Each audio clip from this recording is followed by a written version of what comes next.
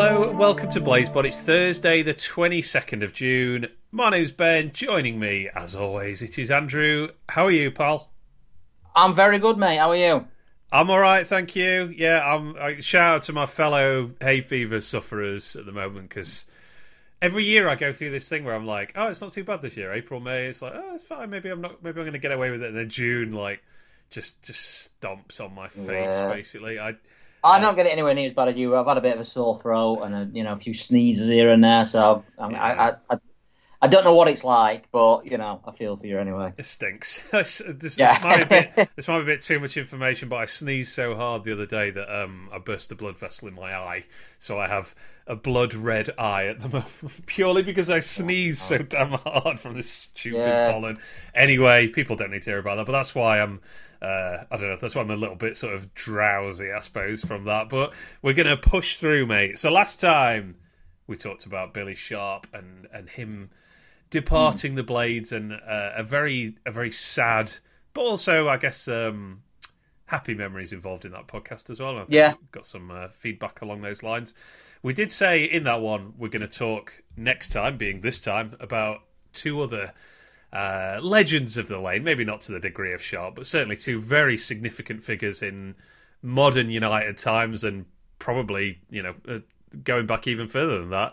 That is Enda Stevens and Jack O'Connell. So that's what the bulk of this episode is going to be talking about. First of all, the fixtures are out, mate. I think they're out for the whole EFL today, but the Premier League ones came out last week. What's your hot take on the Premier League fixtures? It's going to be difficult, isn't it? It's like every game I like going down. I thought, Palace, decent side. Forest away, yeah. Oh, hang on, we're going to win a game this season.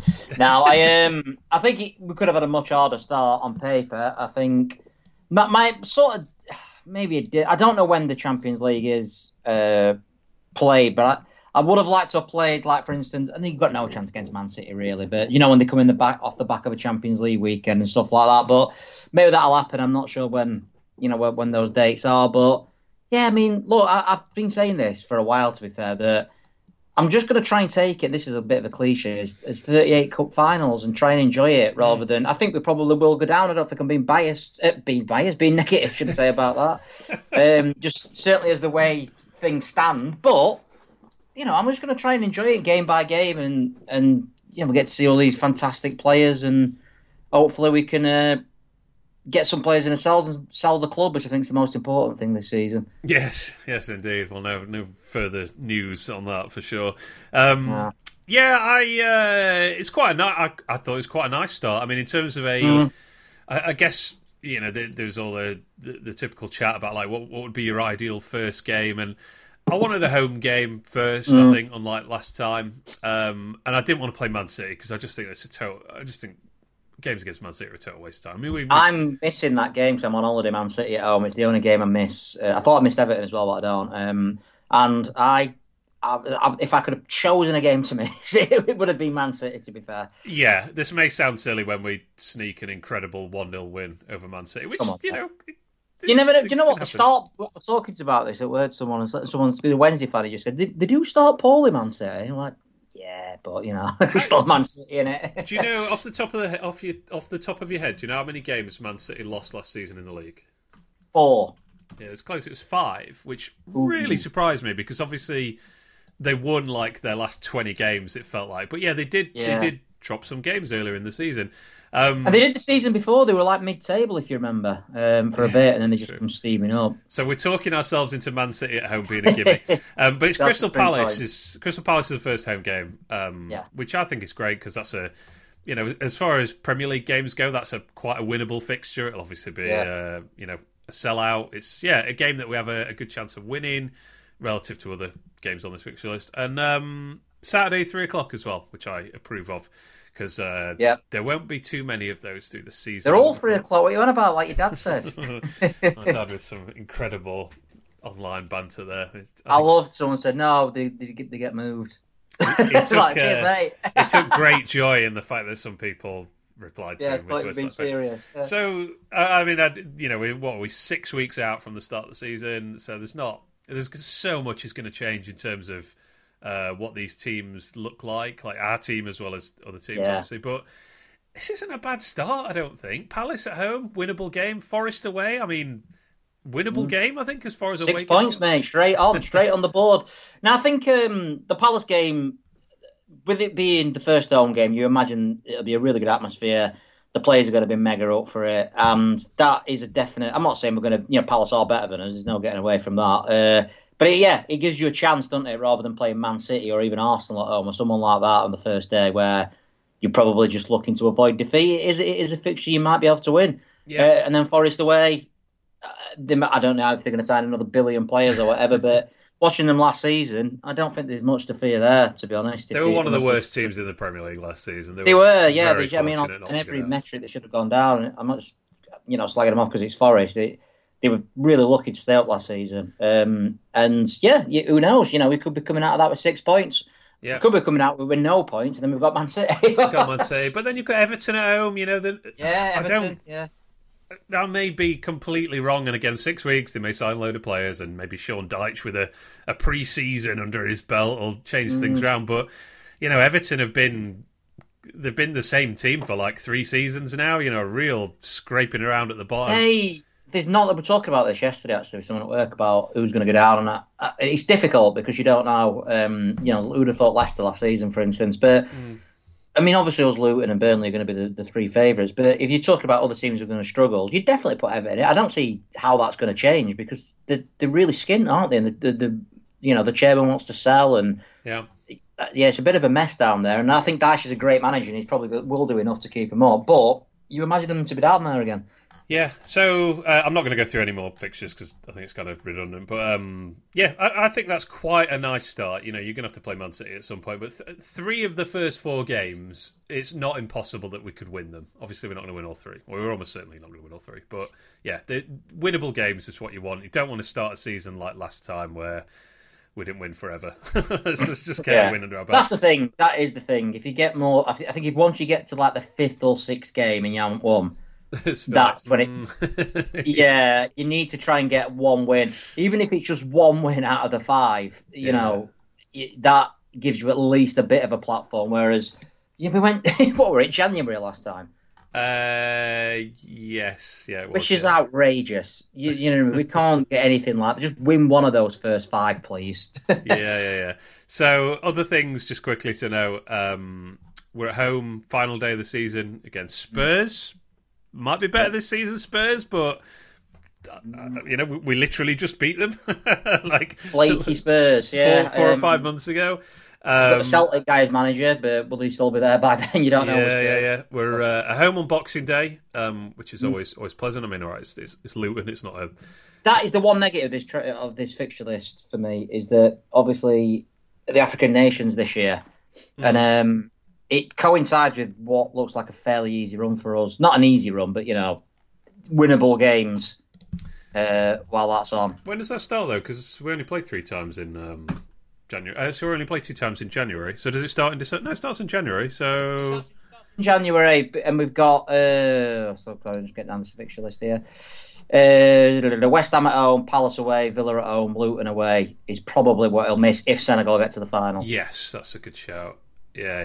Yeah, that's a fair point. Yeah, but yeah, home Boxing Day, home final day of the season, home on my birthday until it gets moved for television, of course. Can't really ask for much more than that, to be honest. So no. Bring it on. But we're not. We're still not really in next season mode just yet because. No. I know a few people are getting really frustrated. We haven't signed anybody yet. It's quite been over a week. Yeah. I'm chilling, mate. I'm off on holiday this weekend. You're going away for a few days as well. Yeah. I'm in chill mode when it comes to the Blaze. I'm kind of absolutely. I'm kind of just waiting for the Women's World Cup to start, which is still almost a month away, frustratingly. But I've checked out. I mean, I did the international view from thing just because it's what I do. It's what I do. But I wasn't really that bothered at all. And I keep seeing all these rumours. Oh, he's going to go and he's going to sign. I can't get invested in it at the moment because. Yeah.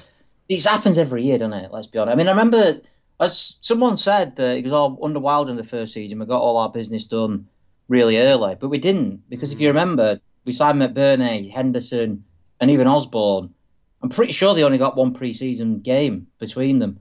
because we signed them that late. The ones that we actually signed early were Luke Freeman and Callum Robinson, and look how that turned out. So, yeah, and we know we've got a small budget, so we're going to be shopping later in the window, I think. I mean, I think I saw this on S2 the other day. Somebody just sort of put out the hypothetical of like, if United are ringing Forest, for example, for like Lewis O'Brien at the moment, Forest would be saying, yeah, you can, wouldn't it be great to have him for pre-season? You can pay 10 million for him now, and United will just be like, no, we'll come back later. But then when it comes to the final couple of weeks or whatever, when he's not going to make Forest squad, and So although that didn't happen with Brewster at Liverpool, so.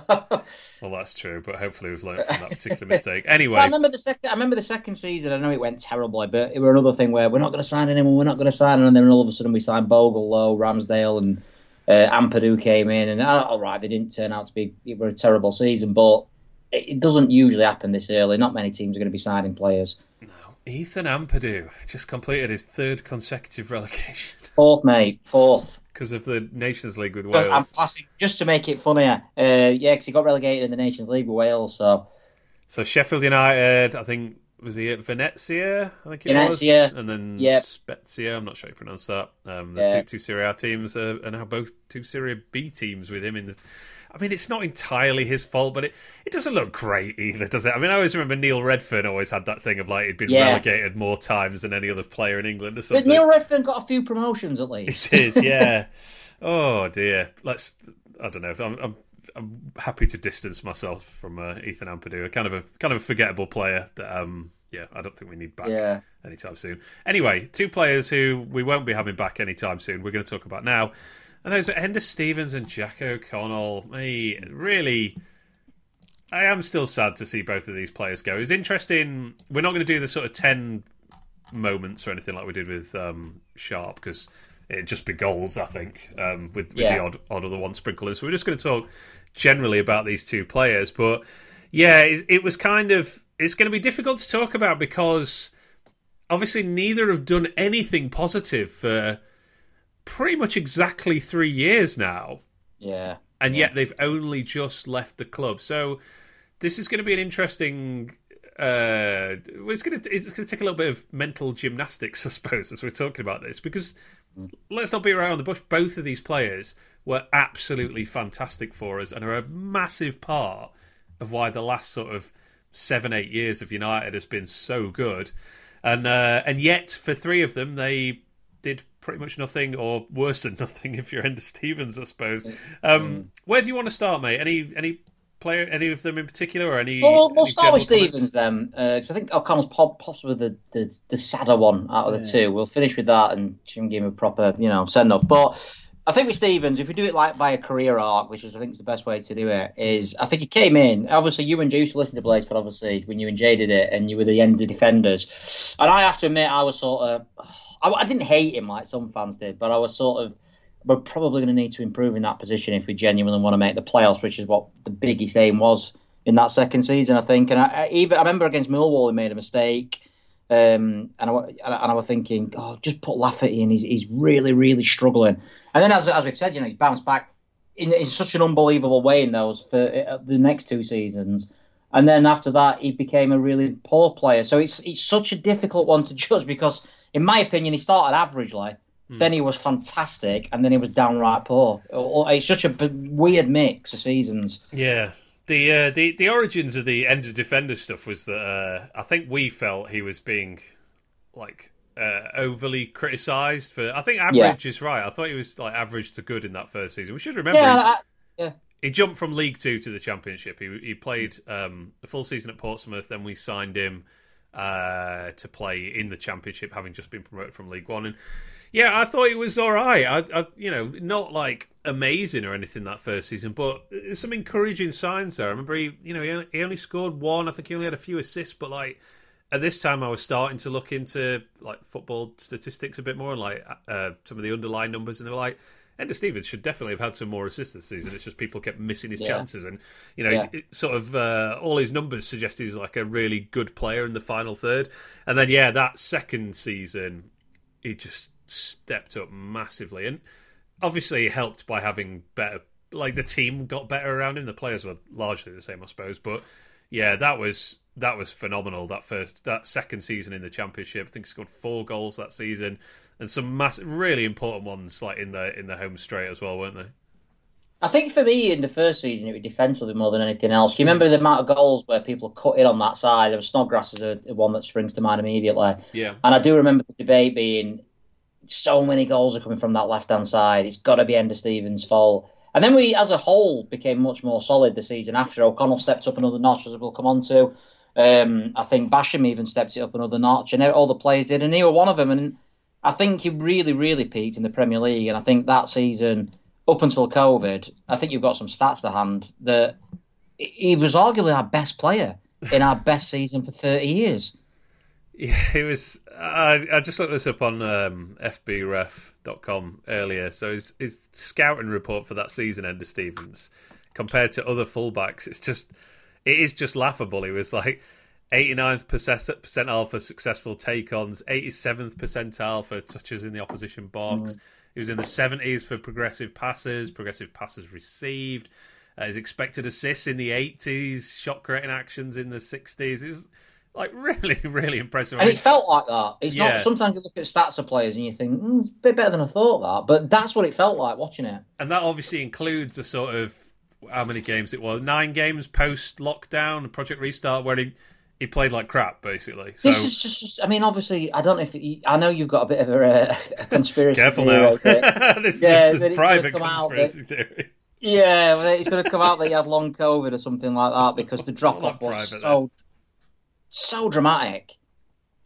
Yeah, it was. Yeah, but for that one season, or certainly leading up to lockdown, it was absolutely ridiculous. I mean, when you look at these scouting reports on FBref, they do like a sort of it's kind of like a quick and dirty player comparison of like, here's some 10 names that this player stacks up against. So Enda was being compared to Bukayo Saka, who played left wing back for Arsenal in his first season, and Kieran Tierney as well, who was kind of alternating with him. So those are the top 2 names that he was compared against.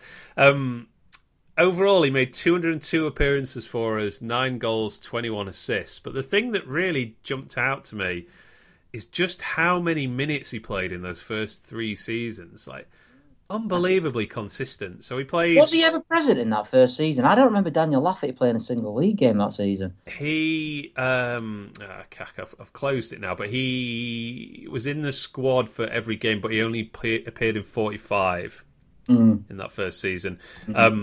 But yeah, let's see. First season, he played 96% of all possible league minutes. Second season, 97%. Third season, 98%. That's unbelievable. I mean, when you think of the injury crisis that kind of has dogged the club over the last 2 or 3 years, and obviously plagued him as well, Enda Stevens, to just have that level of consistency, and then the goals and the assists, and being this kind of essential piece in our attacking down the left, like having that.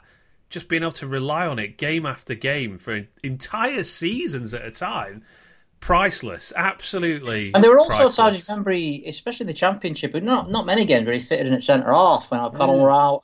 Middlesbrough at home were a big one for that, if you remember that game, where O'Connell were out, and I think, did we have Kieran Dowell at left wing back and Enda Stevens as centre half, and Craney playing, and Stearman, and and he were really good, and he filled in well there, and I think another thing as well, just looking now, he got 25 caps for Republic of Ireland, all while he was with us. And I think that's another thing to look into, is that he came with very little fanfare. This is a guy who'd been on loan at Donny and Northampton, and obviously we got him from Portsmouth in League Two. No one were really thinking, no one could have imagined the heights that he hit once we'd signed him. Yeah. And then that Premier League season, he got better, which is, I mean, it's actually true of the next player we'll talk about as well, and quite a few players in the squad, but yeah, there's no doubt in my mind he was better in the Premier League than he was in the Championship, and that was after he'd scored those 4 goals and become, this kind of devastating attacker in the last part of the season. He just looked untouchable. Nutmegging like Azpilicueta at Chelsea to set up that goal. Yeah. Brilliant bit of skill against Palace as well. I think in the lead up to Lundstrom's goal in that one. Yeah. He scored one of the purest strikes we've seen at the Lane against Brighton. Just that fantastic smash finish. Big, kept popping up in the box with sort of useful goals, basically. I mean, he got that, I think it was an equaliser at Norwich in that season. He'd obviously... that header, yeah. He'd obviously come in at the back. I watched that season back, actually. I don't know if you've seen it. It's 3 hours long, so I imagine most people with a bit of a life haven't. But it's the season review. I do, I've not seen it. And 2 things that stuck out for me. I watched it last Saturday night, so I'm sad. And 2 things that stood out for me. One was how good Moose was for those 3 months. It was just ridiculous. I can't. It gets me angry when I watched it because I was just thinking, what a waste. What a waste of talent that was. And the other one was Stevens. And it's one of those things where you sort of forget. And I think I got a bit of criticism, if you like, when I posted a tweet out saying he was, the best left back that I've ever seen or whatever at United, and people saying, he's not that good. And I don't know if that's just recency bias from people, because even I'd forgot how good he was. And when I watched those highlights, I was like, oh my God, he was just incredible. He was like up and down and barely ever gave the ball away. Just, fantastic. And this is 3 seasons after he was played in League Two. Yeah, I mean, I just hope Norton Davis can be like 70% of the player that Enda Stevens was in those 3 seasons. Because if he is, he'll be at least a very good Championship player, and we can just pencil him in as the next sort of left wing back for United. But he's I don't know.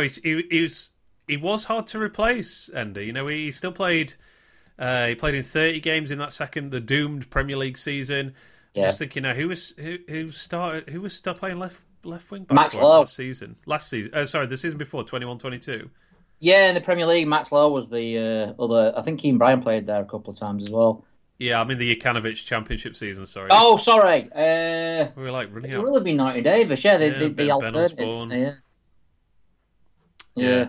So, we haven't adequately replaced him yet. So hopefully, Norton Davis will be that. But he is going to be hard to replace, I guess. To find a player who is as good as he was 3 years ago. I don't know if we can just keep getting by with like mediocreness at left wing back, which we've kind of put up with for the last 3 years. I don't know. Obviously, it's Norton Davis' shirt to lose. It's not it's not something we're going to be looking to sign a new player for, I don't think. But I wouldn't have thought so. And I'm one of them that I don't think Max Lowe's currently good enough to play in the Premier League. But there's positions in the team that we need strengthening. I mean, obviously, a lot will depend on how Norton Davis comes back, though, I suppose. Yeah, I think we're still waiting to hear news on that, aren't we? Pre-season could be revealing in that regard. Joint highest assist scorer in that Premier League season as well, the first one, along with Elise Mousset with 4 assists, which doesn't sound like a lot, but we didn't score that many goals. No, I think all the Moussets came in the same game, though, right? 3 of them did. Sorry. Yeah, well, certainly in the same month. So I'll. I already miss Enda, I suppose. I already missed him for the last couple of seasons because... And it felt bad, didn't it, when we used to do these pods, and I think we both used to say, Enda Steve, because we didn't want to say, he's just rubbish, because of obviously everything that he'd done for us before. I found it really difficult doing this pod in the past 2 or 3 seasons when we've had to talk about Enda, and I think we both gave him, a 3 out of 10 this season, and probably the same the season before, and it'd have been, it's a shame that he had to bow out on such... consecutive bad seasons. Yeah, and I don't know. I just sort of, I guess, just building on what you're saying there, I couldn't really criticize him in a way because I was just sort of, well, it's just who he is. Like, it was almost, it felt unfair that we were playing him almost. Like this guy's just seems so past how great he was. Like, and unlike other players, you never, I don't know, after about a season, it's like, wow, he's actually not going to get back to close to those levels for whatever reason.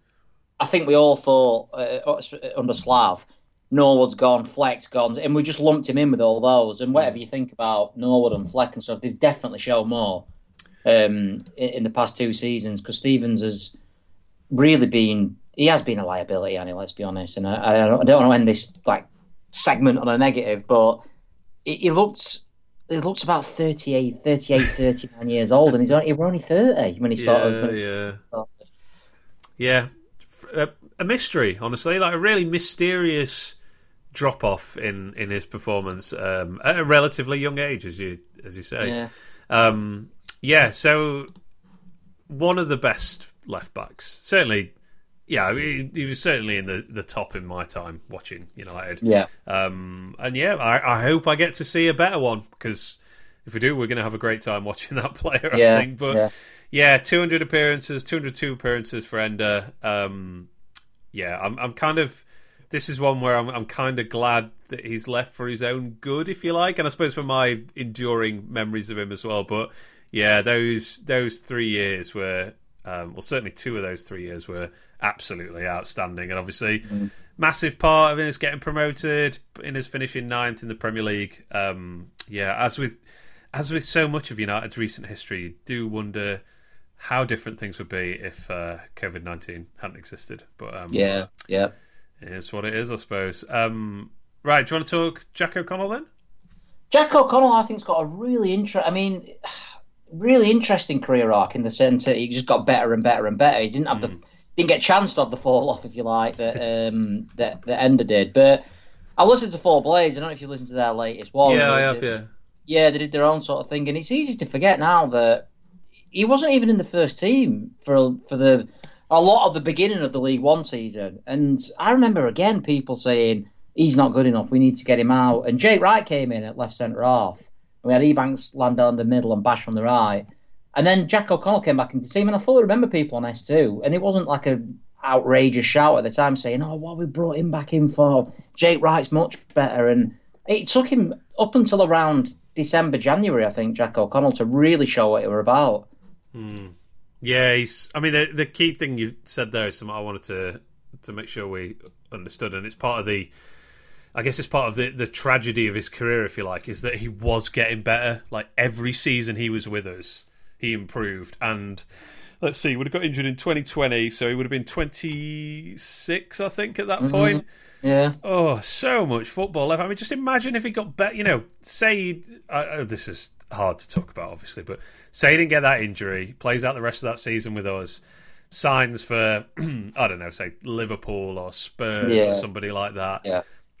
Who knows what kind of career he goes on. Well, to England's weakest position, and I've seen a few people say he were never going to get in the England squad because he only played in a back three. But I think he would have been one of the players that we sold if we'd have gone down.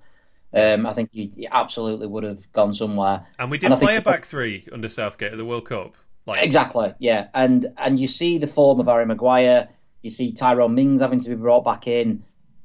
Lewis Dunk's been brought in, and I like Lewis Dunk as a defender and stuff, but I just don't see a reason why he wouldn't have been given a chance, even if it's just in one of the friendlies, to see what he can do. Yeah, and left-footed centre-backs were very in vogue around this time as well. There was a bit of a run on them among the top clubs of it was as though everyone suddenly realised, having a left-footed player on that side is really valuable in a new era of goal kicks always being taken short and teams building from the back. Although Maguire plays there now, Dunning is obviously on the right, but that's what I mean. You know what I mean. I think there's definitely an alternative universe where he's in the England World Cup squad last year. Yeah, I think so as well. Last year. Yeah, so I do think keep that in mind of we all saw how good he was and we all think he was incredible, but just imagine how good he could have been 2 or 3 years later, particularly if he did get a move to a serious Premier League club, like a team that is going to play in the Premier League without getting relegated, as we obviously did the following season. There's something, I guess, this. I find O'Connell interesting to talk about because he's a bit of a mysterious character, if you like. He's quite. He strikes me as quite private, I suppose. He's not, and some of this is obviously related to his injury. So I don't feel like I know him very well. I know him as the partner of Alex Greenwood, if you like, and just somebody who's in the gym constantly. And I guess I don't know. I find that kind of sad in a way because this is a player I thought was absolutely amazing. It was one of my favourite players at the time. And obviously, I don't mean this, how dare he not, give me a glimpse into his... Do more, you want him to do like MTV Cribs? I don't mean, open yourself up to the fans even more or anything like that. But because you look at like Basham, I know he's been here longer, but Basham, we all know about the McDonald's thing, do you know what I mean, and all that sort of stuff. And even Egan, he's done interviews where he's talked about his dad, and obviously talked about his upbringing playing hurling. He did early doors. Yeah, and all this sort of stuff, and he's been there less. Even John Fleck, we know a little bit more about. When he's on Instagram and stuff like that, where he'll post private photos with his. Everyone knows who his girlfriend is, for instance. And I know people know Jack O'Connell's girlfriend is, but that's because she's famous. Well, yeah. But other than that, it's a really good. Yeah, I did get and there's nothing wrong with this at all, and it's quite unusual in modern football. You do get the feeling that you didn't really know that much about him behind the scenes. You know what I mean? Because he did SUTV a couple of times, obviously, when he were injured, and even then, I thought we were really honest on that as well. By the way, I thought because he was still part of the club, the squad, he could have easily just been saying, "Well, everything's fantastic," but he was quite critical at times on that, and I thought you were good at that.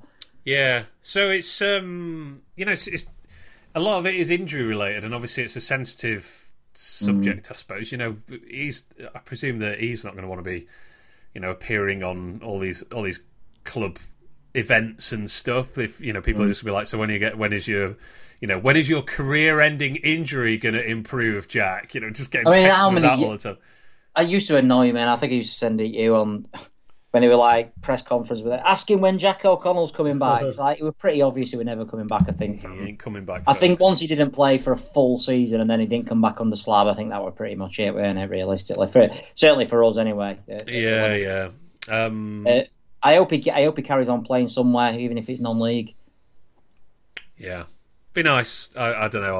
I'm not optimistic of that, but we'll see. I guess. I got this. Just before I forget, by the way, apparently, like when he's doing the the injured players and stuff, apparently we're really enthusiastic and encouraging of them as well. A lot of people who said when they were injured, like Jack. I think Didsey said it in the Sheffield United away interview where he was talking about when he were injured towards the end and he knew he weren't going to come back to play for Sheffield United ever again, and he said like Jack O'Connell's in there.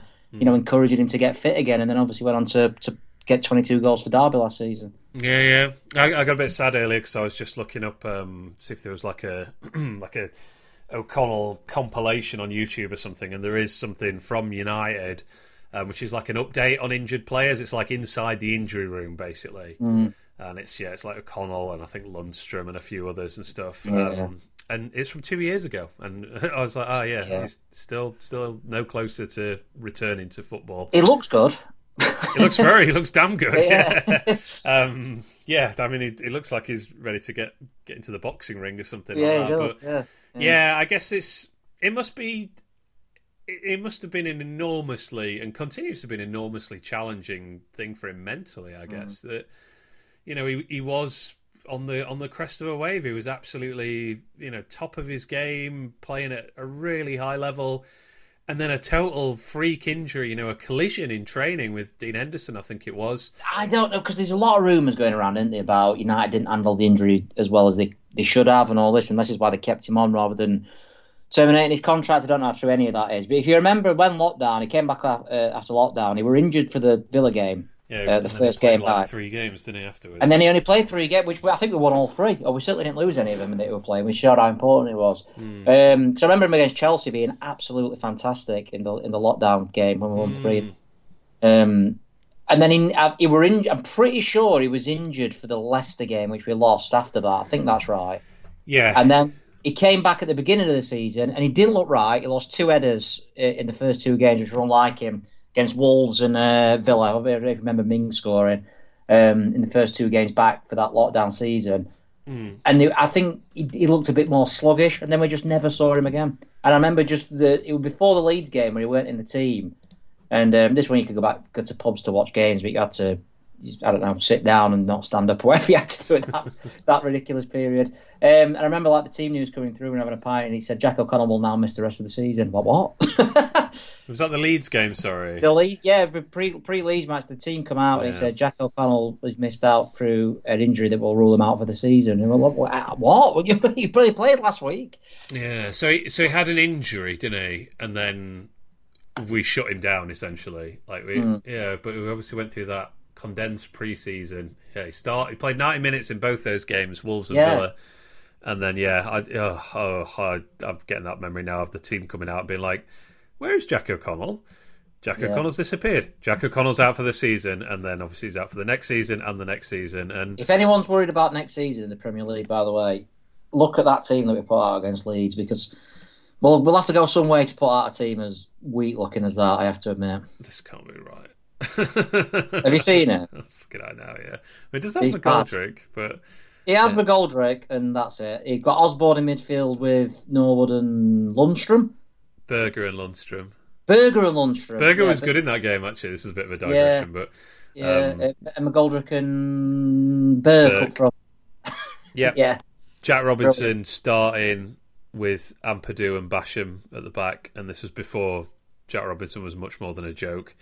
This is what I mean. Lundstrom was phoning it in at this point as well. Yeah, it was terrible, and it does give you a bit of hope. And this is when Ramsdale was throwing it in his own net as well. He weren't at fault in this particular game, but yeah, not good. Anyway, Jack O'Connell. Let's just talk some positives about Jack O'Connell, because it's obviously very sad how it has ended with him. But I do have some amazing memory. I think he probably has more standout memories than Enda Stevens, I suppose. And we were going to do, weren't we, a top 5 for both, but then we realised that he probably didn't get doing justice because obviously being defenders. But when I started writing down, I had a much more for O'Connell than Enda Stevens, which doesn't mean he were far better player, but I think he had more influential moments, should we say? Yeah. Anything in particular stand out for you? Well, this is a weird. I mean, obviously we've got. We'll come on to the O'Connell coming in, should I say, and all that sort of stuff. But I've talked before about the Brentford game, where I think it's the best defensive performance I've ever seen from a Sheffield United player. Remember when he kicked? Is that the game when he kicked the ball that hard it popped? Yeah, that's what I've got written down. Yeah, but he blocked a shot, and he blocked it so damn hard the ball burst, and McGoldrick picked it up and almost started an international incident against. Brilliant that. Yeah.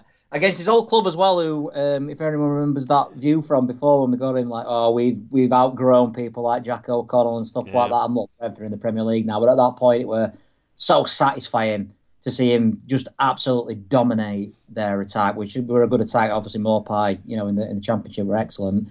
But another one, what I really liked was, obviously we had when the first season in the Premier League where Steve Nicol overlapping centre halves, you know what I mean? It's not going to work. And then our first home goal in the Premier League was from him overlapping and putting a cross in that obviously eventually fell to Lundstrom to put in. And I love that.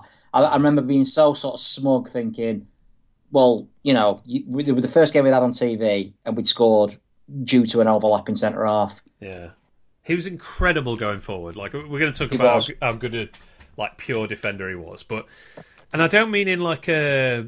You couldn't say O'Connell's got it. He's going to, dummy his way around 3 players, nutmeg someone on his way into the box or anything like that. But he was just very efficient in his movement, and I think how he used the ball as well. He was, he just, I don't know. I think he was just a really smart player, and obviously technically he looked like a player, particularly when he first came as well. Like you thought he's a bit like Harry Maguire was. Lumbers about a bit. Yeah, lumbers about, clumbers and. And you thought it didn't look like to have the most. And he probably didn't have the most pace, but as you said, so clever with the ball. Knew his limitations as well. He wasn't, as you said, he weren't trying to nutmeg people down the wing and take 3-4 people on. But I remember another game, and this is jogging my memory because I watched that video back from that season with Bournemouth at home. When he were lobbing it down, and we thought we were going to get cancelled. And the amount of crosses he put in that game, particularly in the first half, he was just constantly, and he's O'Connell crossing, and for all how good Jack Robinson has been, he can't match up to that. And I don't expect him to match up to that because this is a guy who probably should have been in the England squad at that period. Yeah. Probably underrate how intelligent a player he was, I suppose. With the sort of, the song about heading bricks away. We that's how we sort of mythologise O'Connell in it as this absolute unit. You just, brick wall that you couldn't get past. But, yeah, really smart player. I think when I think back to him, Peak, Enda Stevens and Duffy kind of flowing around each other as they did in that sort of triangle out on the left, that was really some of the best football that I've been privileged to watch with United, I think. And yeah, that Brentford performance, I looked up my old tweets, which I really don't recommend doing, by the way. I cringed so hard Yeah. looking back through this, but I looked through. Well, I mean, I'm not on Facebook much now, but when Facebook memories used to come up, and I'm like, oh, Eddie Mans. Yes, that's why I Another terrible joke. That's why I deleted my Facebook account about 10 years ago. So this is why I tweeted out the stats of O'Connell from that night against Brentford. Yeah. He had the most interceptions, the most blocks, the most clearances. He won 4 out of 5 defensive aerial duels, which was most on the pitch. He won both of his attacking aerial duels. He blocked a cross and he got an assist. He was literally near flawless in that game, I wrote. I always remember, actually, you and Jay's pod on that game after, and I was running, and I was knackered after 20 minutes because I was running, because you were so enthusiastic about how much effort that we both, that we put in as a team and stuff. I think we called it the Great Wall of Sheffield that night, because Egan was immense as well. Also against his former club. Yeah, fantastic, and obviously Bash as well, and I remember running. I was like, at that point, I could run like 10k or whatever. And I got about like 20 minutes in. And I had to stop because I realised I was running that fast because you sort of so enthusiastic talking about like the amount of work rate that we put in. That was arguably more pivotal than the Leeds away win that game against Brentford, because it set us up for that game. If we'd have lost that, which we really probably should have, in all honesty, but. That's a real memory of that season. Yeah, it's full games on YouTube, by the way, if anyone wants to go and witness the masterclass of defending that it was. It's weird, because I watched it back under lockdown, because we did a lot of things in lockdown, didn't we, that was a bit silly. such as watching Sheffield United beat Wednesday away in the worst game ever. Appalling quality picture as well. 2001, that one, wasn't it? 2001, yeah, we watched the full game of that. But I did watch the full game of that Brentford one, and it's...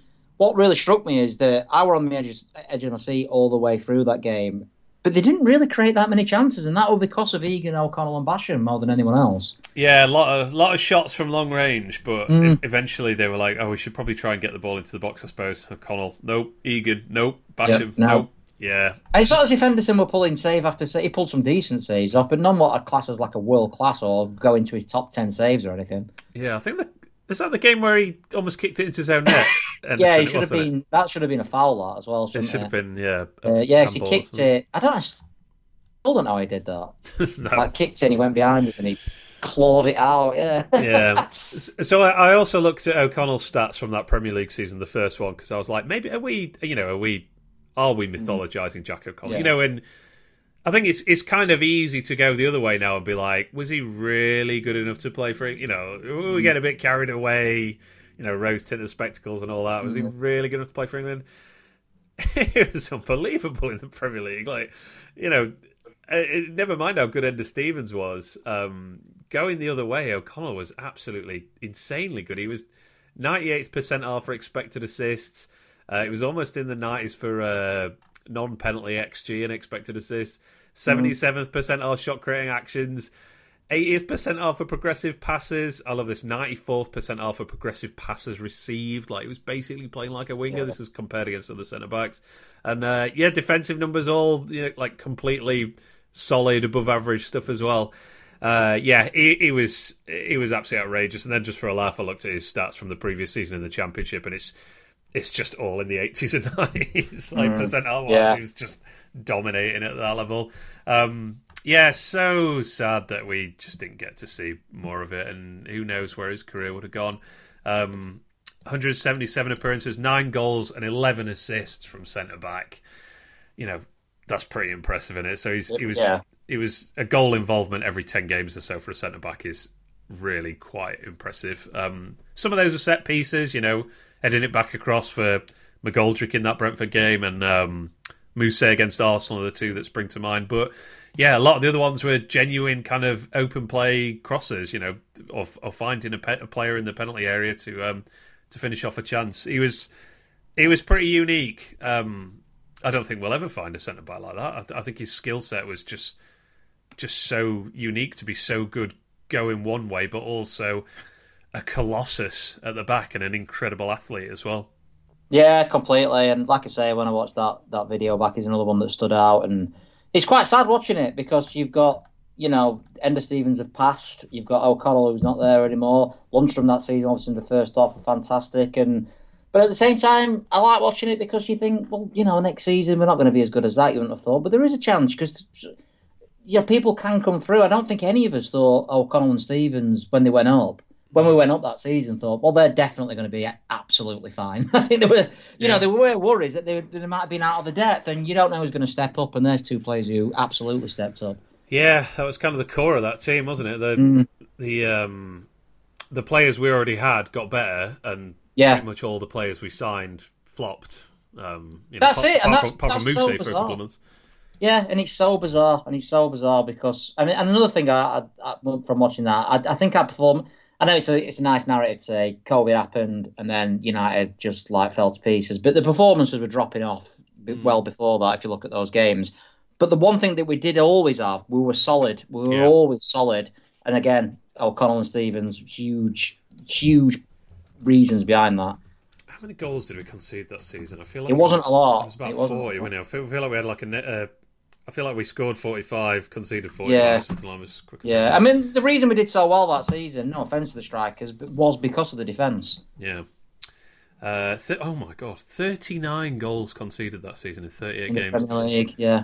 So I basically won a game, but yeah. If we do that next season, I'll be all staying up. Unless we don't score at all. Well, I mean, we hardly scored that season. We were, what's this? There's only the bottom two and Newcastle of all teams, which I think that was Steve Bruce's Newcastle at that point, scored less goals than we did. But anyway, that's another one in the past. I'm really sad how it ended with O'Connell. As you touched on earlier, just inevitability from probably the start, midway through that second Premier League season of he's missing the whole season, that could go badly, and then I don't know. I feel like we were sort of thinking, could he possibly be involved, under Jukanovic? Is that a remote possibility? And then he started to, not be included in the squad lists and stuff like this, and the club sort of stopped talking about him a little bit, which I think is probably. I don't think that was malicious on the club's part. I imagine that was it wasn't quite a sensitive approach, really. Come on, there's no need to. I'm sure O'Connell doesn't want this dragged into the public spotlight any more than necessary. I imagine that when the injury became, and we still don't really know, what the injury was. I'm sure it'll come out now he's left, but I'm sure we thought, the other physios or whatever thought that could be a career ender, and then by the time Heckingbottom would come in, at least we thought, well, that's him done. But we couldn't come out and say he's finished, because people would be saying, well, why are you paying him a wage then? Yeah, I guess so. Should we finish our O'Connell chat just with O'Connell coming in? And how fantastic, absolutely. I mean, again, it's one of those things where obviously come with us all the way through League One, and a bit like when Fleck scored against Northampton, it felt right that it was him or one of those people, had been so pivotal. If Scott Hogan had scored the goal, because he did the first one, if it had ended 1-0. Yeah. It wouldn't have had, I don't know, it just didn't seem, I'd have accepted it at the time, but, especially now in hindsight, I think it was brilliant that it was someone like O'Connell who got the goal that clinched promotion. Yeah, no, great shout. Do you remember what happened immediately before this goal? With him? Oh, it's when Sharp... they were having a drink, weren't they? He was not on the pitch. That's right, yeah. We won the corner, and he disappeared off the pitch. He went to get an energy drink or something. Because I remember looking over, what are you doing? Get in there, man. We need another goal here just to make it completely safe. And he arrived really late in the box, for the set piece. And I don't know if people just didn't pick him up or something. If it was almost like you could talk me into this being a deliberate ploy of O'Connell's just going to take a time out basically off the pitch. Yeah. And nobody's going to pick him up. And he comes flying in with a powerful header that crashes in off the bar. So extra aesthetic points for me whenever that happens. Yeah, brilliant. Yeah, and that's when Billy Sharp did his famous. Did he put his backside into it again? Bottom bump on his goalkeeper. Yeah, he did that more than a few times, didn't he, old Sharpie? Powerful header from O'Connell. It just, I don't know. There's something a bit like. I guess the Ahmedhodzic goal against West Brom happened a bit more quickly, almost too quick for us to react. But this was such an emphatic goal, wasn't it? Because you saw, I was tracking O'Connell's movement from him coming back onto the pitch, and then just watching him basically jog into the box, never stop moving, and meet this header that thunders into the net. It was just such an emphatic goal, and obviously at that point, you're 2-0 up against Ipswich, who were bottom of the league and already relegated. You knew we were promoted. I know we still needed Leeds to, drop points or not win 17-0 or whatever the next day, but yeah, it was a proper exclamation point of a goal, and I feel like we're still gonna be singing the Jack O'Connell song for years and years to come. I think. Yeah, I think it's become like the new Eddie Coloone song. Where Eddie Coloone don't play for us anymore. But we still sing it, and I think that's what everything. Every time we're in a promotion race or a promotion push or whatever, that song's going to be heard. Yeah, I hope. Just kind of returning to O'Connell being quite a fairly private figure for a modern elite footballer, especially one with a famous partner, as you said. I hope he knows how much we appreciate him as fans, and I'm sure he doesn't sing his name every time. Well, that's what I mean. But that's what I mean. You don't. It's not like the camera then cuts to O'Connell or anything like that on the highlights, does it? I was amazed that he didn't come out on the pitch after Preston. Really surprised by that. But from his point of view, maybe he's like, well, I'm not involved in it. This isn't my limelight to share. Yeah, I think it will. Well, I've not played for 3 years or whatever. I'm sure we must have offered him the chance, because I think McGoldrick did it at the end of the season, last season. Can't remember who else. You know what I mean? People do. I mean, Sharp didn't really get a proper send-off, but he was still on the pitch doing the lap of honour, if you know what I mean, and O'Connell was nowhere to be seen. Yeah. Oh, I hope we get some sort of, we talked about it last time, but like an actual game of football to celebrate Sharp and Enda Stevens, and it would be incredible to see O'Connell come. I think I'd almost rather see that than get the chance to clap Sharp off the pitch, if you know what I mean. Like, it'd be fantastic. I'd get a real tear in my eye, I think, if I saw O'Connell, warming up to come on for like 5 minutes in a friendly or something, or a testimonial type game. It'd be great if we could somehow get that tip for Sharp's testimonial or whatever it's going to be, to get as many of that team together. You don't have to be players who play, get the likes of Stearman and Craney and, these players who I don't even know if I know Stearman played last season. Jagielka's another one. You know what I mean? People have played with these players, and we're a part of the rise and the great season. You can get people in like Kieran Freeman. I think he's not playing much at the moment and stuff. Laugh at if we can get him over. You know what I mean? Stuff like that would be fantastic. Yeah, get the band back together. But literally get the band back together. Yeah. But yeah, that would make me very, very happy indeed. Just seeing a symbolic O'Connell getting back on the pitch, because I don't feel like I've seen him in person now for about 4 years. Like, no, true. I mean, actually, literally 4 years. I don't think I've seen him in a ground, if you like, or sort of warming up or anything like that. He's just he's just disappeared from the radar, which is obviously entirely his choice and very a very understandable decision, I suppose. So yeah, getting the chance to say goodbye, from afar in person would be pretty sweet, I think. But yeah, there goes another two modern Blades legends who, we still haven't replaced, really. As I said, I don't know if we'll ever see anyone as good as those two in their positions, in the the peak of their powers. And yeah, they'll be missed, but they leave with a lot of fond memories, even if it's ended kind of sadly for both of them. And that's the thing, innit? I think that we knew it were going to come to it. It had to come to an end with Stephen Sharp, O'Connell, Basham probably next year. And it's really sad. But you've got to move on. You've got to move on. But yeah, if we manage to match, if any, as you said, the people who come into those positions match what they've done for this football club, then we'll have done very well, and we'll probably be a Premier League club, to be honest. Yeah, absolutely, mate. Right, well, there we go. We draw a line under those two, and we well, I don't know. We are starting to move towards next season now. Obviously, the fixtures are out. I imagine the next time we talk, maybe we'll know a little more about the shape of the squad. We'll see, I suppose. But these contracts are sorted. I know there's a lot of talk about it and stuff, and I'd like to have some sort of deadline for that if possible. But I'm sure we have. Yeah. Because you don't want him hanging over. Is Fleck going to stay? Is Robinson going to stay? It'd be nice to know where we're at.